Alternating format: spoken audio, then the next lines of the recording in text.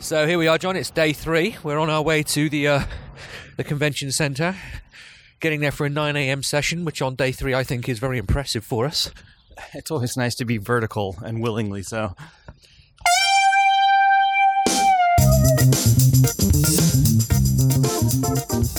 So I actually have to be there for 9 o'clock because I'm talking at CocoConf today on passwords, and it's a session I prepared a little while ago. But of course, they announced a bunch of stuff with password autofill in the keynote, which affects my session. So I think I'm speaking at 11 a.m. at CocoConf, so I'm going to be in a 9 a.m. session at WW, possibly rewriting slides and sample code ready for my 11 o'clock session. So I'm hoping it's just a few little enhancements on what used to be there I can add to my slides, or it could be a complete fastest talk rework I've ever had to do. Well, how does it feel to potentially be Sherlocked? Oh no, squared. No, wait. What is the name that we use for when Apple, basically obviates the need for your product because they built it into the operating system? Yeah, it's that's just me. Okay, so that's my morning. But day 2 yesterday. What were the highlights for you? Well, my gosh. Okay. Yeah, but now I have to look like an idiot holding a furry rat under my mouth as we're passing Wiener Schnitzel, which has, they want you to know, as unwitting sponsors of our podcast, Wiener Schnitzel now has 10% less rat meat in their hot dogs. They would like you to know. All right, so... Could we be sued for that? No. What would they get? All the filthy proceeds we get from doing this?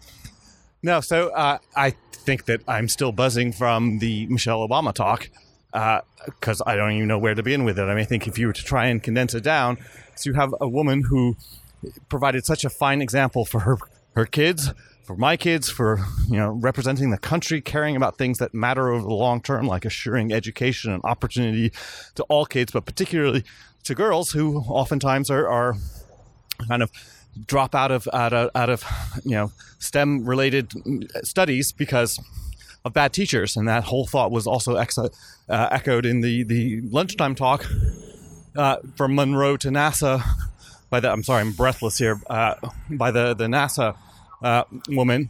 And she talked about her experience with a great teacher that set her on a path, and having less great teachers who kind of almost dissuaded her. So this whole theme, I think, of yesterday's talks were to help reinforce it.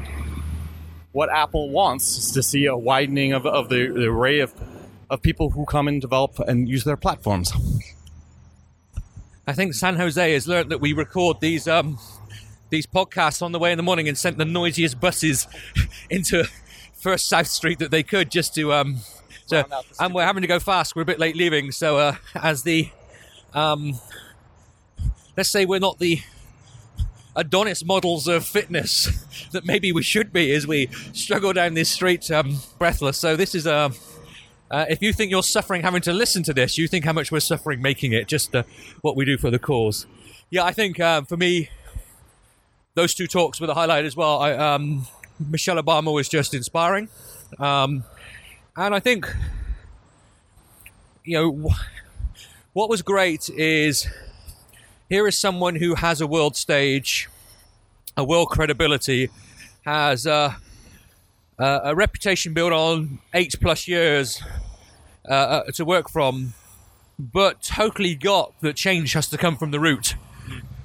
And, her encouragement was in no way, let's get all the famous people to get on board here. It was really, change your mum, change your dad, change your kids, change your brother, change your sister, and things will happen. So that was really cool.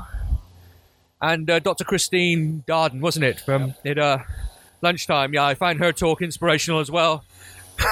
And now they got the stone cutters out just to, or something, just to help with the audio quality on this podcast. We're going to really enjoy the serenity of our normal recording spots next week.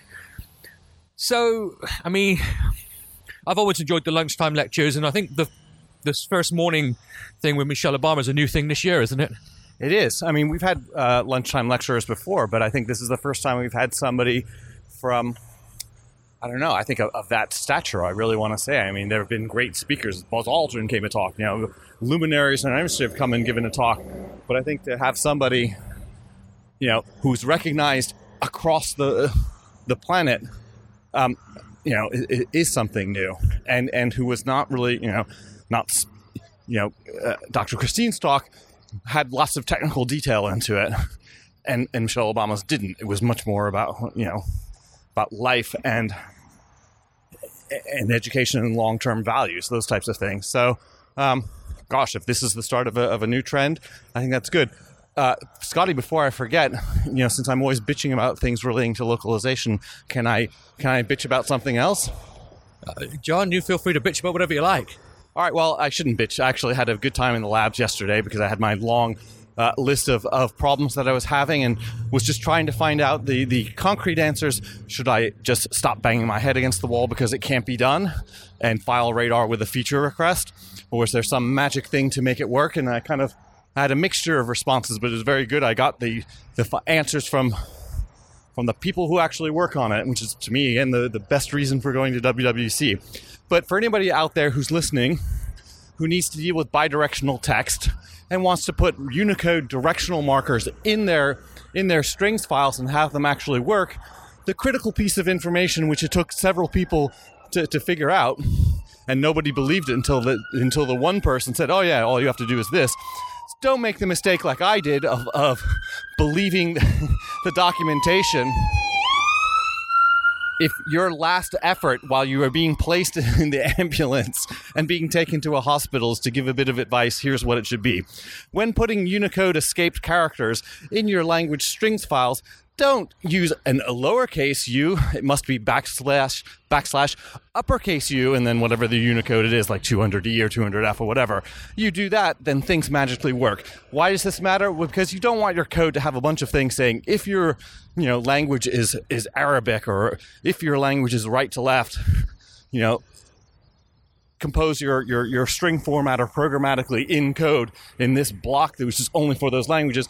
Just push it out into the strings files, where the people who know best where to insert these marker characters can do it themselves in the editor of their choice, on the platform of their choice. Just make sure they use an uppercase U, and then the world is happy.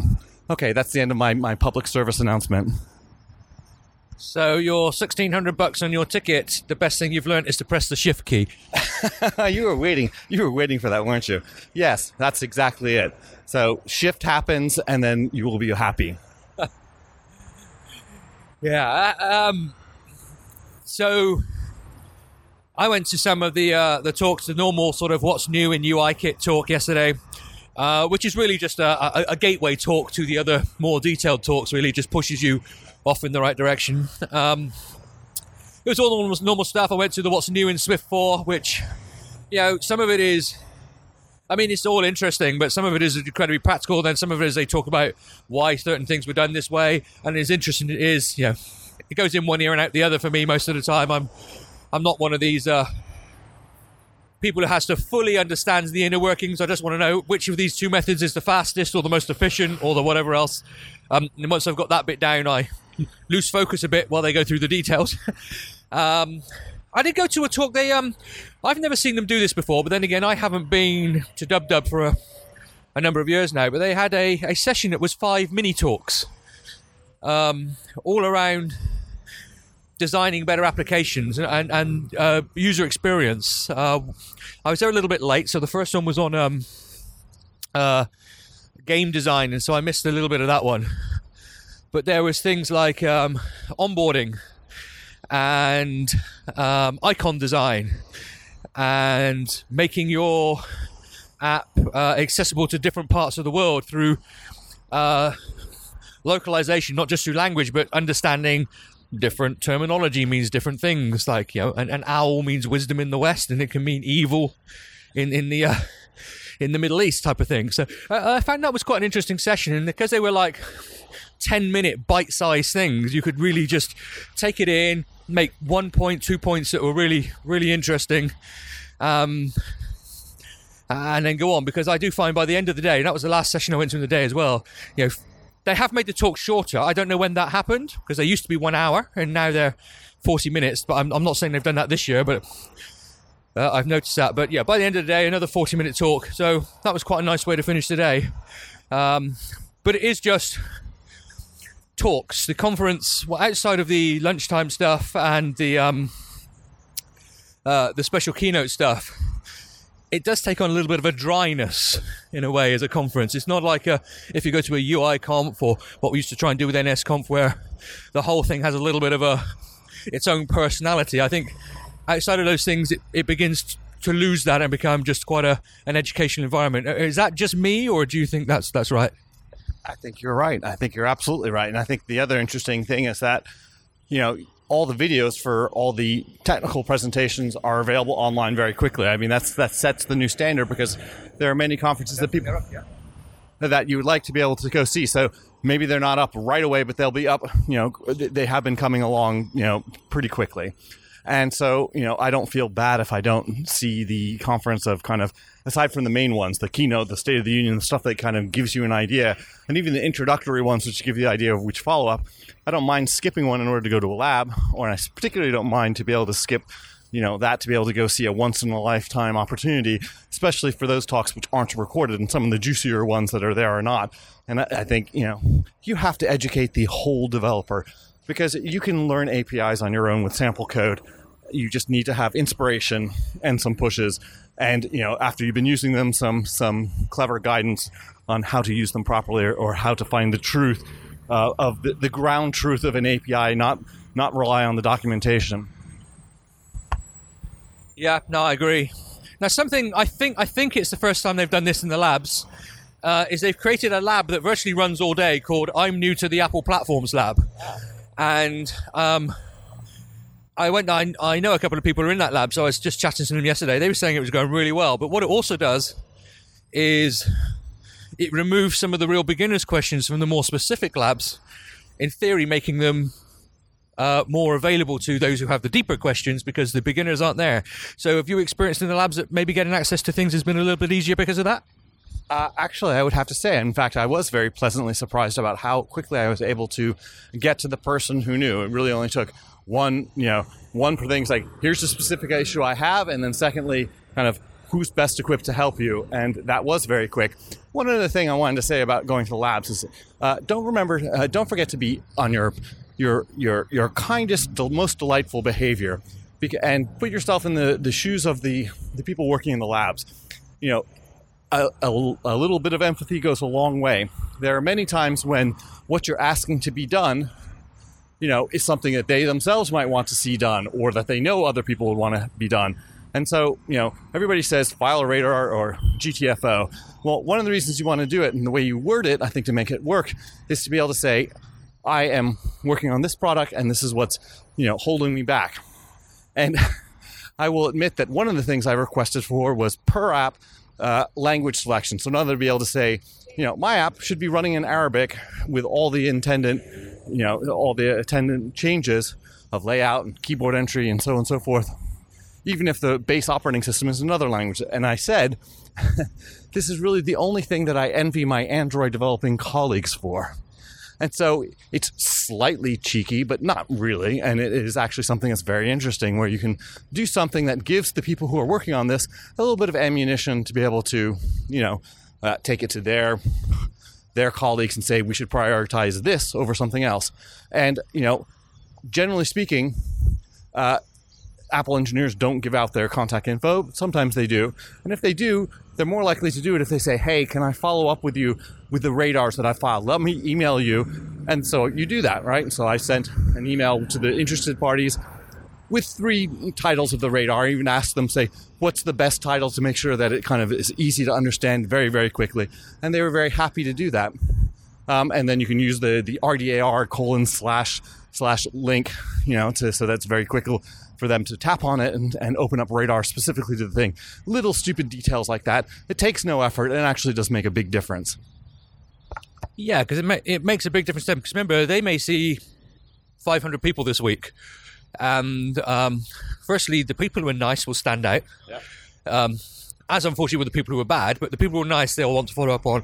And if you can save 10 seconds of their day by having the radar link complete so they don't have to just look it up or whatever else, that all just goes to making it more likely that you will fit somewhere in their work schedule. So that's a cool idea. So we're just coming up to the convention center now. We're just a couple of 100 yards away. So what's your plan for the day? Well, today I'm going to be a rock star starting in the afternoon. So there's the James Dempsey and the Breakpoints concert. And I have to haul my drums over around 1 o'clock for setup and sound check and rehearsal. So this morning I'm going to go to the machine learning talk and see some colleagues. Go look at an auto layout and UI stack view issue in the labs, hopefully, and then get on my way. Cool. Well, have a good day. And we're looking forward to the Breakpoint gig tonight. And thanks for tuning in again, everyone. Hopefully you're enjoying the daily-ish updates and not just cursing us for flooding your podcast app with ambulances, stonecutters, and very noisy San Jose buses. So that's it from us for this morning, and until next time, you take care.